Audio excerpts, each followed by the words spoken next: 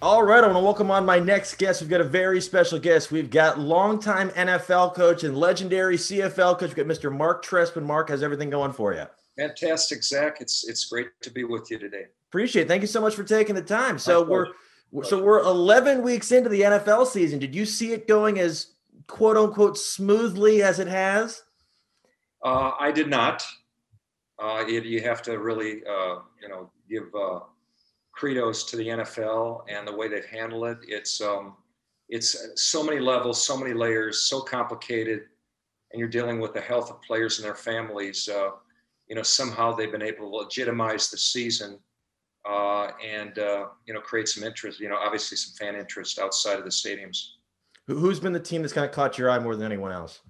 Uh, I've got to say Cleveland has, Interesting. in the way they've kind of turned things around. I think culturally they're in a really good place, and I really like their staff and what they're doing there. I think John Gruden's done a heck of a job. I know their record isn't quite what last night's game, but I think that in Oakland right now, I think they believe they can beat anybody, and that's really good in just the second year. And Yeah. I'm still intrigued by the Chargers. I know their record isn't what you would want it to be, and I'm a big Anthony Lynn fan and believe in him. I coached him at San Francisco, but I certainly see a turnaround coming there with the play of Herbert. Did you see Herbert breaking out as quickly as he has, or no? I can't say I knew enough about him coming out, but I'm excited about where he is, and I think that the growth of Josh Allen in Buffalo. Yeah. I think that's a really credit to Sean and the culture, Dable, and the system of football, and really utilizing his skill set. He's playing with tremendous confidence. Absolutely. So I want to ask you a little about your career. So I understand that you played behind Tony Dungy at the University of Minnesota. That's probably my claim to fame as a person. That's what I call it. We just happen to be there at the same time, and Tony certainly made an impression on me. The type of person he was there, his character, and his work ethic was over the top in terms of. And the fun part there is we didn't know at the time, but we were recruited and played for Tom Moore, who was a legendary coordinator and was the coordinator for Tony in Indianapolis for 10 years, and was part of certainly Peyton Manning's growth as a player. Was coaching something you wanted to do for a long time, or did you No, just kind of? No? in fact, I never really looked at coaching as a profession at all. I love the game of football, was passionate about it since I was a young kid, and wanted to play as long as I could. I got cut a couple times from the Vikings, and during that time, I started law school at the University of Miami, and but for a coincidence, I would have been a lawyer today. So how did you make the full-time pivot into coaching from studying law? Well, I had no idea I was going to do it. I was studying for exams, and I do believe there's no such thing as a coincidence, and the universe works a certain way. So there were really two events that changed everything for me. It was studying for exams, going out to cook some chicken and running into one of the University of Miami coaches, which happened to be in 1979-80 when Howard Schnellenberger had taken over. Jim Kelly was the quarterback, and Bernie Kosar was about to come in. And one thing led to another, and I was volunteering, and I became a coach. And then, 7 years later, I got out of coaching. I was out of coaching for 3 years, and all of a sudden, I was watching Steve Young and Jerry Rice play in the Super Bowl at Joe Robbie Stadium, now at Hard Rock. And 3 days later, I was the coordinator for the 49ers, having been out of football for 3 years. I had no control over any of it, but I really believe the universe took me back to football. What were you doing during that 3 years? I was managing municipal bond portfolios for private investors. A little bit different, just a little bit different. A little bit different. Not call in place for Steve Young. It was a little bit different. And then, so how did the kind of the wheels fall into you ending up with San Fran? That's a long story, more than the podcast has time for. But it was certainly a complete coincidence of a number of things taking place over a period of about a month. Usually when you're not thinking about it, you're not trying to do it, you're not trying to connect dots, the dots connect for you. And that's basically what happened. That's awesome. I saw you guys led the NFL in scoring that year in these offense. We did. That's incredible. So what was that experience like after being out of coaching for a couple of years, being removed as just a volunteer, and all of a sudden now you're coaching one of the greatest quarterbacks of all time? It was really, in fact, I just did an interview. They're replaying the 49ers versus the Vikings in 1995 on the Monday night game before the 49ers play, and they wanted me to look at that game. I had forgotten everything. I mean, I don't really, it's really it's like with everything else in your life, it really is a dream. I mean, Steve Young threw for 400 yards that night, and Steve Young had, and Jerry Rice had over 250 yards and catches. And honestly, I didn't remember any of it, other than the unique part about that moment was after the game, Tony was coaching the defense for the Vikings at the time, and we talked after the game. But even on remembering when we talked, I never thought about the win or the accomplishments, individual stats or accomplishments of the game. We were just moving on to Atlanta the final week. That's awesome. And then, so is that what kind of solidified you as a kind of like a QB guru per se? Because I feel like that's a lot of what I was reading from there on. You just had unimaginable successes with every quarterback you were working with. Well, I don't know about that. I think it's the other way around myself. I was fortunate that I got involved in football at the University of Miami when I didn't coach Jim Kelly, but I was there when he started. But I did have a chance to coach Bernie Kosar and Vinny Testaverde. So when it's very, very, there's a parallel between, winding up coaching in a place where there's a quarterback who's very good and being perceived as somebody that you're probably less of than people think of you. And that's kind of how I look at it. I love coaching ball. I love coaching quarterbacks, always have. I love the quarterback room. Yeah. But I've been blessed with, walking the path with some really good quarterbacks. And when quarterbacks I've coached have played well, I've been given a lot of credit, more than I do. And when quarterbacks haven't played well, I've been fired. That's really how it works. I have a question. How quickly after watching a quarterback practice for 15 minutes can you tell if this guy's got it or he doesn't? I think that's really hard. I think there's so much that goes into the position of playing the game and playing at a high level and being able to do things you need to do. There needs to be a lot more work. If it was that easy, teams wouldn't miss on quarterbacks as much as they do, because they miss more than they're right. Interesting. And then, so how did you end up with the Lions after your time in San Francisco? Well, that was, I had crossed paths with one of the Lions coaches, Jerry. Let me see if I can explain this. Bobby Ross was the head coach. In fact, the unique part about that, they had lost in the Super Bowl. They had lost in the Super Bowl, or he had lost his job the year after this, 2 years after the Super Bowl, and he became the head coach of the Lions. And on that staff were two coaches I knew really well: the offensive coordinator, Sylvester Carum, and Jerry Sullivan, the receiver coach. And they introduced me to Bobby. Bobby interviewed me and offered me the job. Oh, cool. And then what was your experience like there? Because I've got it right here. It says you helped Scott Mitchell pass for 3,400 yards, which is insane. Well, I was really lucky. Scott was a quarterback you don't hear much about. No. He had a couple of good games with Miami and got the big contract with Detroit. The year before I got there, Detroit led the league in offense anyways. And Scott was a tremendous passer, very, very accurate. We had Herman Moore. We had Johnny Morton there. We had a really good tight end, and we had Barry Sanders. So we had a great offense, and Scott was like most great quarterbacks, and he was underrated in my opinion. Extremely hardworking, took care of his body, detailed, and just an accurate passer. So that was a great experience. And the only reason I left is because Bobby said you need to get back on track as a coordinator. So the following year, I could have stayed in Detroit or gone to Buffalo with Wade Phillips or Arizona, and we decided to head for the warm weather and coach Jake Plummer. One more question about Detroit. Was Lomas Brown the left tackle when you were there? He was. I actually interviewed him. He was one. Did you know he used to be a trombone player? Did he ever tell you about that? I did not know that. Yeah, so he was telling me that apparently in high school he was the biggest trombone guy in the band, and the principal pulled him out and said, "You're going to go play football," and then everything happened. Yeah, so great high character guy, really good. Absolutely. Do you think it's a shame he's not in the Hall of Fame yet? I can't comment at that. I don't have his whole story in front of me. Yeah. But he certainly played. I mean, we played very well as an offense. Barry had 2,000 years. He was 2,000 yards that year, and Scott had a very good year. We were a very good offense, running the ball and throwing it.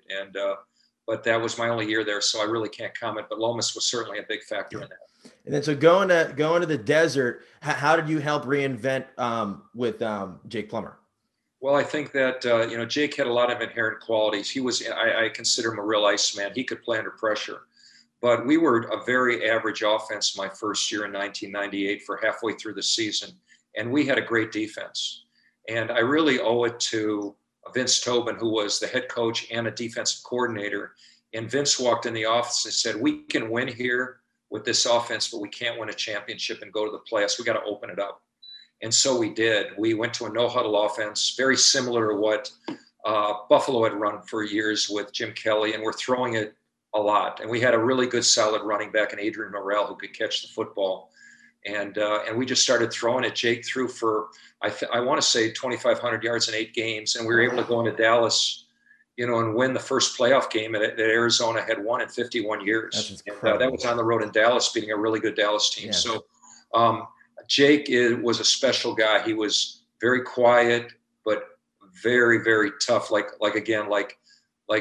quarterbacks who have the it factor, he had it. I mean, you knew that when he was on the field, you had a chance. And in the last 8 games, probably 5 of them were won in the last 2 minutes. Wow. With Jake getting us in a position to win. That's incredible. And then so going to Oakland, if I would have told you right when you started in Oakland that Rich Gannon would go on to win Most Valuable Player, what would you have said? Well, I think I knew Rich because I was with the Vikings when we traded for Rich in the draft, and so I coached Rich for a couple of years in Minnesota. When I had gotten to Oakland, Rich had been there for a couple of years, and John Gruden had done a really good job with him. When John left after the Tuck season and took the head job in Tampa, I was fortunate enough. Bill Callahan, who was the line coach, hired me to be the coordinator, and we worked together. And really, we kind of reinvented the offense. And Bill is a line coach. Most people who know football know line coaches they want to run the ball, and they want. And Bill looked at our offense and said, "We're going to be able to run the ball, but what our line can do is pass protect." So we did things that year. We probably threw the ball far more. We were doing things in 2002 that teams do now. They throw it first. We had a good play action game, and in the first game, we ran it over 60 times against Seattle in our first and won. And you said ran it 60 times? Yeah, we ran it 60 times twice during the season, our first and our last game. But the second game of the season, we went to Pittsburgh to play on a Sunday or a Monday night, and we threw it. We actually told the players we were going to throw it more than any team had thrown it in NFL history, and we did. We only ran it one time in the first half, and we scored on a draw play to Charlie Garner, and so we started becoming a throwing team. In the AFC Championship game, I think we threw it the first 27 or 29 times, and we were just going to throw the ball because we felt we could keep Rich clean. Yeah, and I've always felt that first down is critical, and we were a magnificent team on first down because we were averaging over 6.5 yards per play. That's awesome. And then, so I have a question. So fast forward, how did you end up in the CFL? A lot of things happen in your life that determine that. So I had decided after leaving the Dolphins, we got fired there after Jim Bates took over, that I was going to get out of the NFL. My daughters were in junior high and I promised them that we were going to stay in Raleigh, where I had taken a job as coordinator at NC State. And I was there 2 years, and then Chuck Amato and our staff got fired. So I was out of football with 2 years left. And I spent the summer in training camp with the Saints. But when I left there, I got a call from Jim Popp, who was the general manager of the Montreal Alouettes. And I had forgotten that back in 1989, Joe Popp was coaching with the Browns, where I was a coordinator, and Jim Popp was his son, and Jim came to practice, and his father, Joe, asked me if Jim could hang out with us. So Jim hung out with us for 2 weeks. I gave him a playbook. He was in meetings. To make a long story short, 20 years later, he called me, said, "Mark, I see you're out of work. I followed your career. I'm the general manager of the Alouettes, and we've interviewed some guys, but I think it's time you become a head coach," because I hadn't been and wanted to, "that you should interview for the job." So they flew me to Montreal. I interviewed for the job. And the next day he called me back and he said, "The owner wants to hire you. Are you interested?" I said, "We need to talk a little bit more." We did. And it was one of the greatest moments of my life. And 5 of the most exciting and genuinely fulfilling years in my coaching career. How many different times have you moved for a coaching guy? Because you're going all over the map here. An enormous. I mean, I want to say that we moved 10 to 12 times, early on. So we probably have moved 15 times overall. Unbelievable. Landlords and people probably were not too happy with you. It goes to, your spouse who is staying behind to sell everything and move everything and move the kids. And it's your spouse while you're working who is,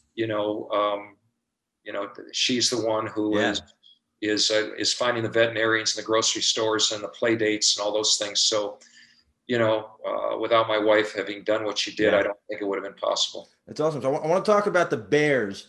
So how did that come into fruition? Ending up in Chicago. That's a good question. So after 5 years in the CFL, people would ask, do you want to go back to the NFL and be a head coach? Well, that was my ultimate dream, but I was focused on being the best head coach that I could. Okay. And I really never thought about it. Because during your career, you aspire, you think, well, if this guy gets a GM job or this guy gets this job, he'll at least give you an interview for a job and you'll have a chance. Well, that's kind of what happened with Jim Popp, but it was a fluke. Yeah. And then I get a call from Phil Emery, who was the new general manager of the Bears. And I did not know Phil ever. I had never met him. I didn't know anybody in the Bear organization, nobody. And I'd been in the NFL for a long time, but I knew nobody. And he said, I'd like to interview for the head coaching job. And I said, it would be a privilege and an honor. And we met. And the next thing you know, he calls me and he said, do you want the job? The McCaskies have approved you. And I said, absolutely. And then 2 days later or the next day, I'm in Chicago. So I'm looking at, I've got a couple comments from people. Some of them, I don't like the questions, but some of them were, so one of them was actually very interesting. What changed between the offense in your first year and your second year? Because the first year, I saw you guys started 8-6. You had a terrific offense, came in second division. What changed in that offseason? Well, you're right. We had a tremendous season, overall offense.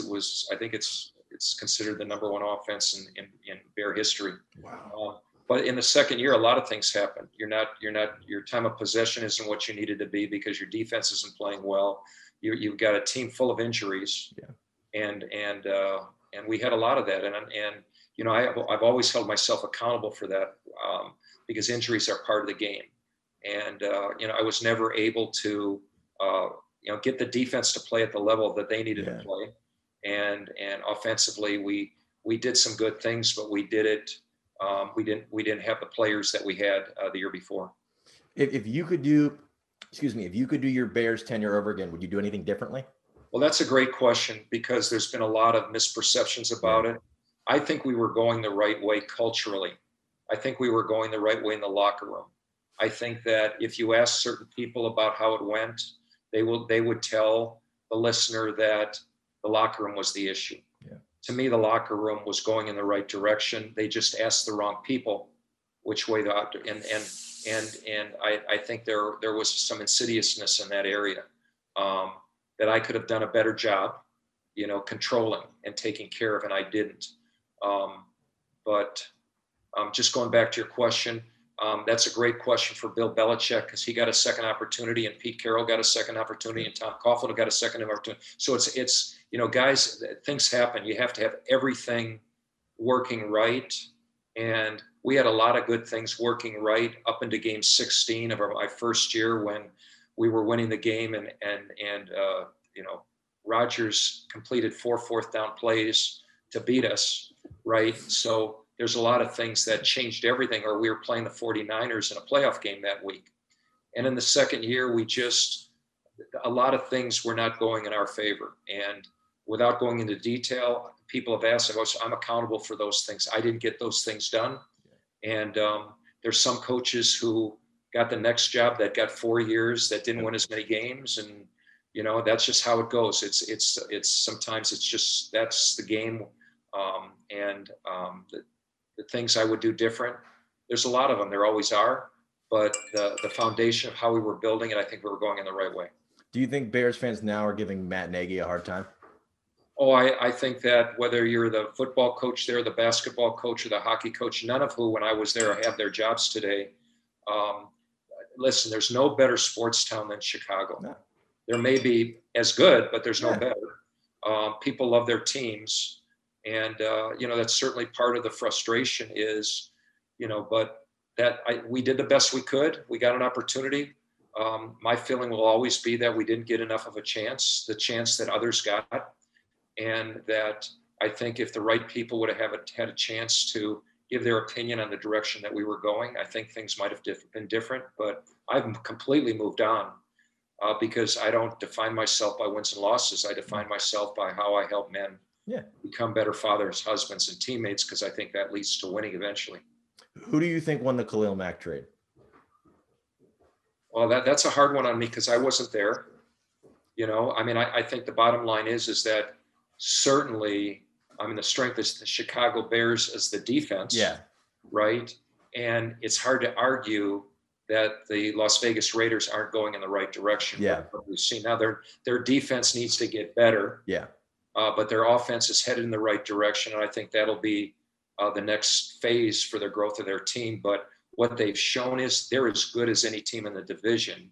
And the season is not even just a little over half over. So, they continue to get better, and they showed it last night. They're a very good football team and a team to be reckoned with.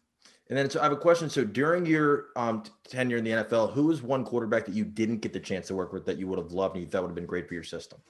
Oh God, I think that the one thing I do believe in the system, and I've gotten enough feedback from the coaches, the players that I've worked with, is the system. And I think if you look at the quarterback ratings, the quarterbacks are getting some fantastic coaching. There's no doubt about it, because the quarterbacks have never been more productive, probably, if you look at it over the years. This may be the year of years, and maybe that's part of no training camp and no tackling and all the other things that go on. But that's hard to say. I have so much admiration for the position. It's so hard to play that I would love to coach and feel a privilege to coach anybody.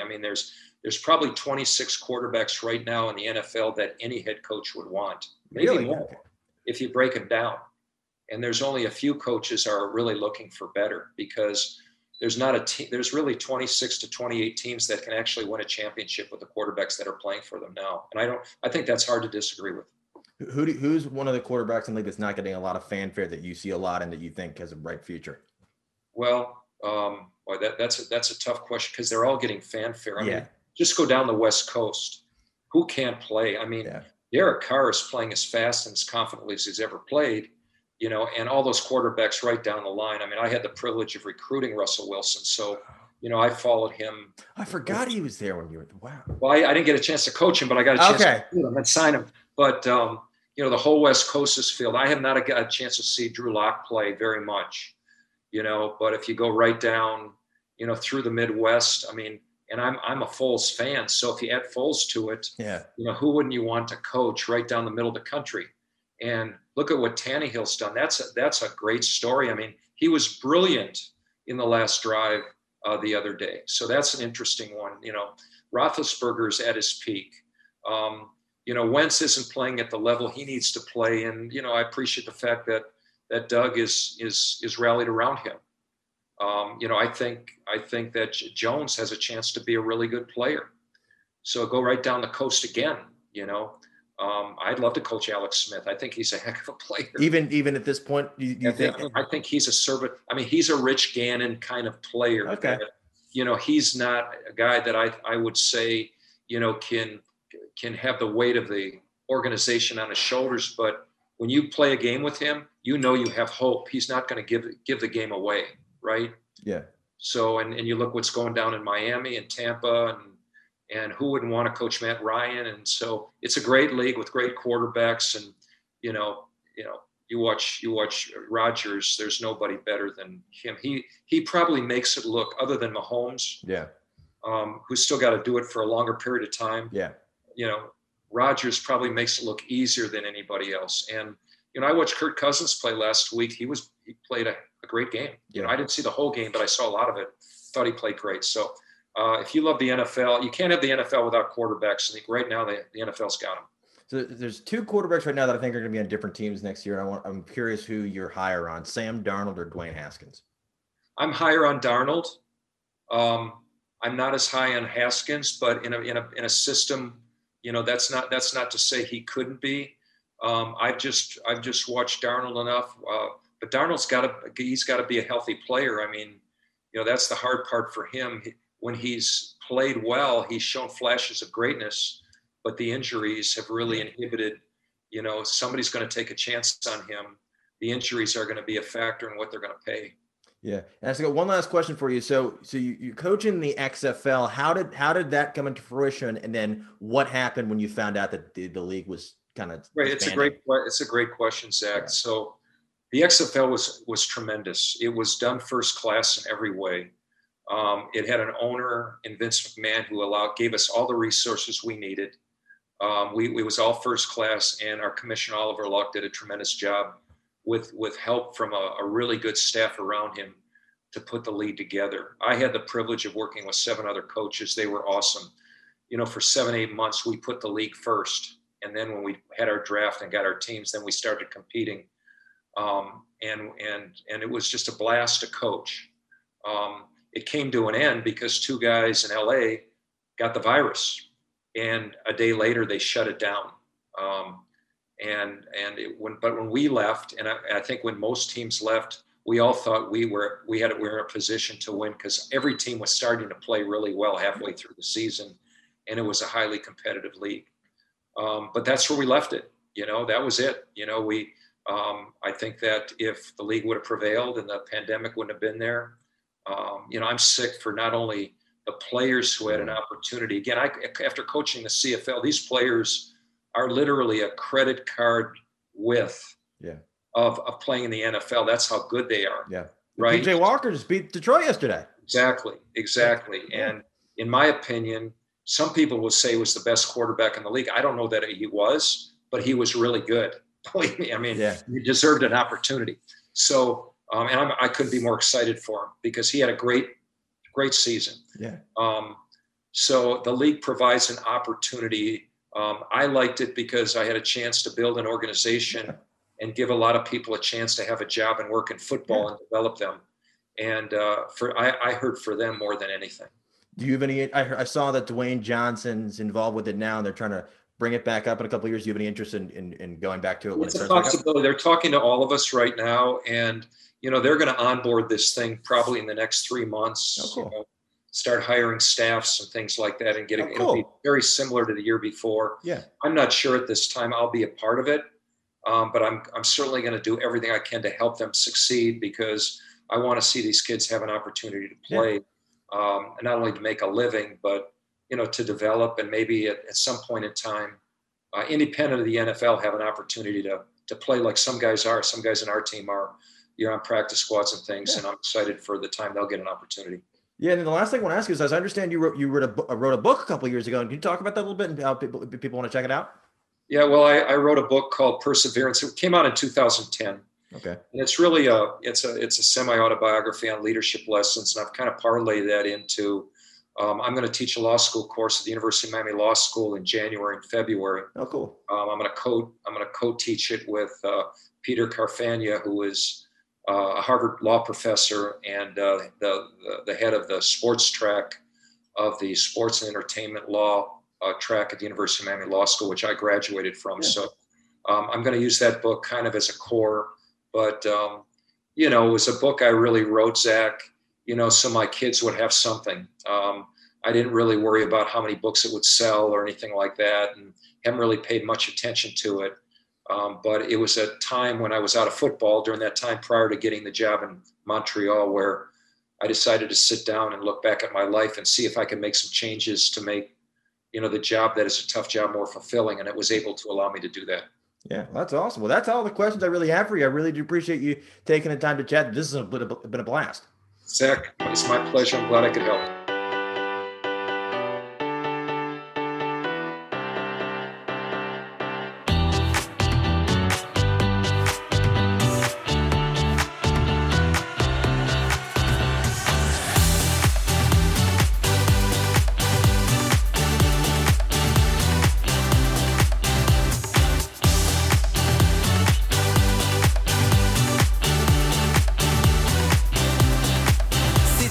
Quiet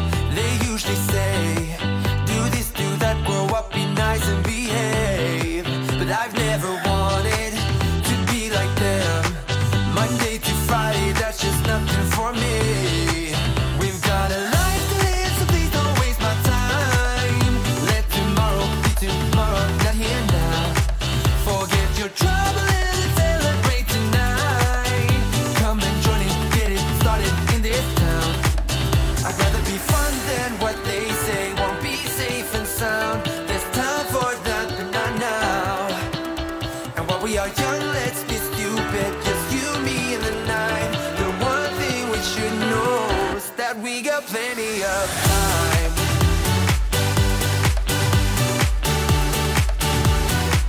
That we got plenty of time.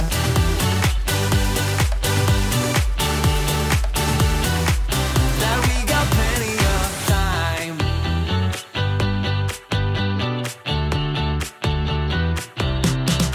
You don't know a thing about what this is like. I don't want to think about what's ahead. I'm here now. 'Cause I've always wanted to feel alive. Live in the moment, let the future arrive. I'm gonna tell the world the way it's going down. Let tomorrow be tomorrow, not here now. Won't let them bother me, I'm not gonna waste my time. Come and join and get it started in this town. I'd rather be fun than what they say won't be safe and sound. There's time for that, but not now. And while we are young, let's be stupid. Just you, me, and the night. The one thing we should know is that we got plenty of time.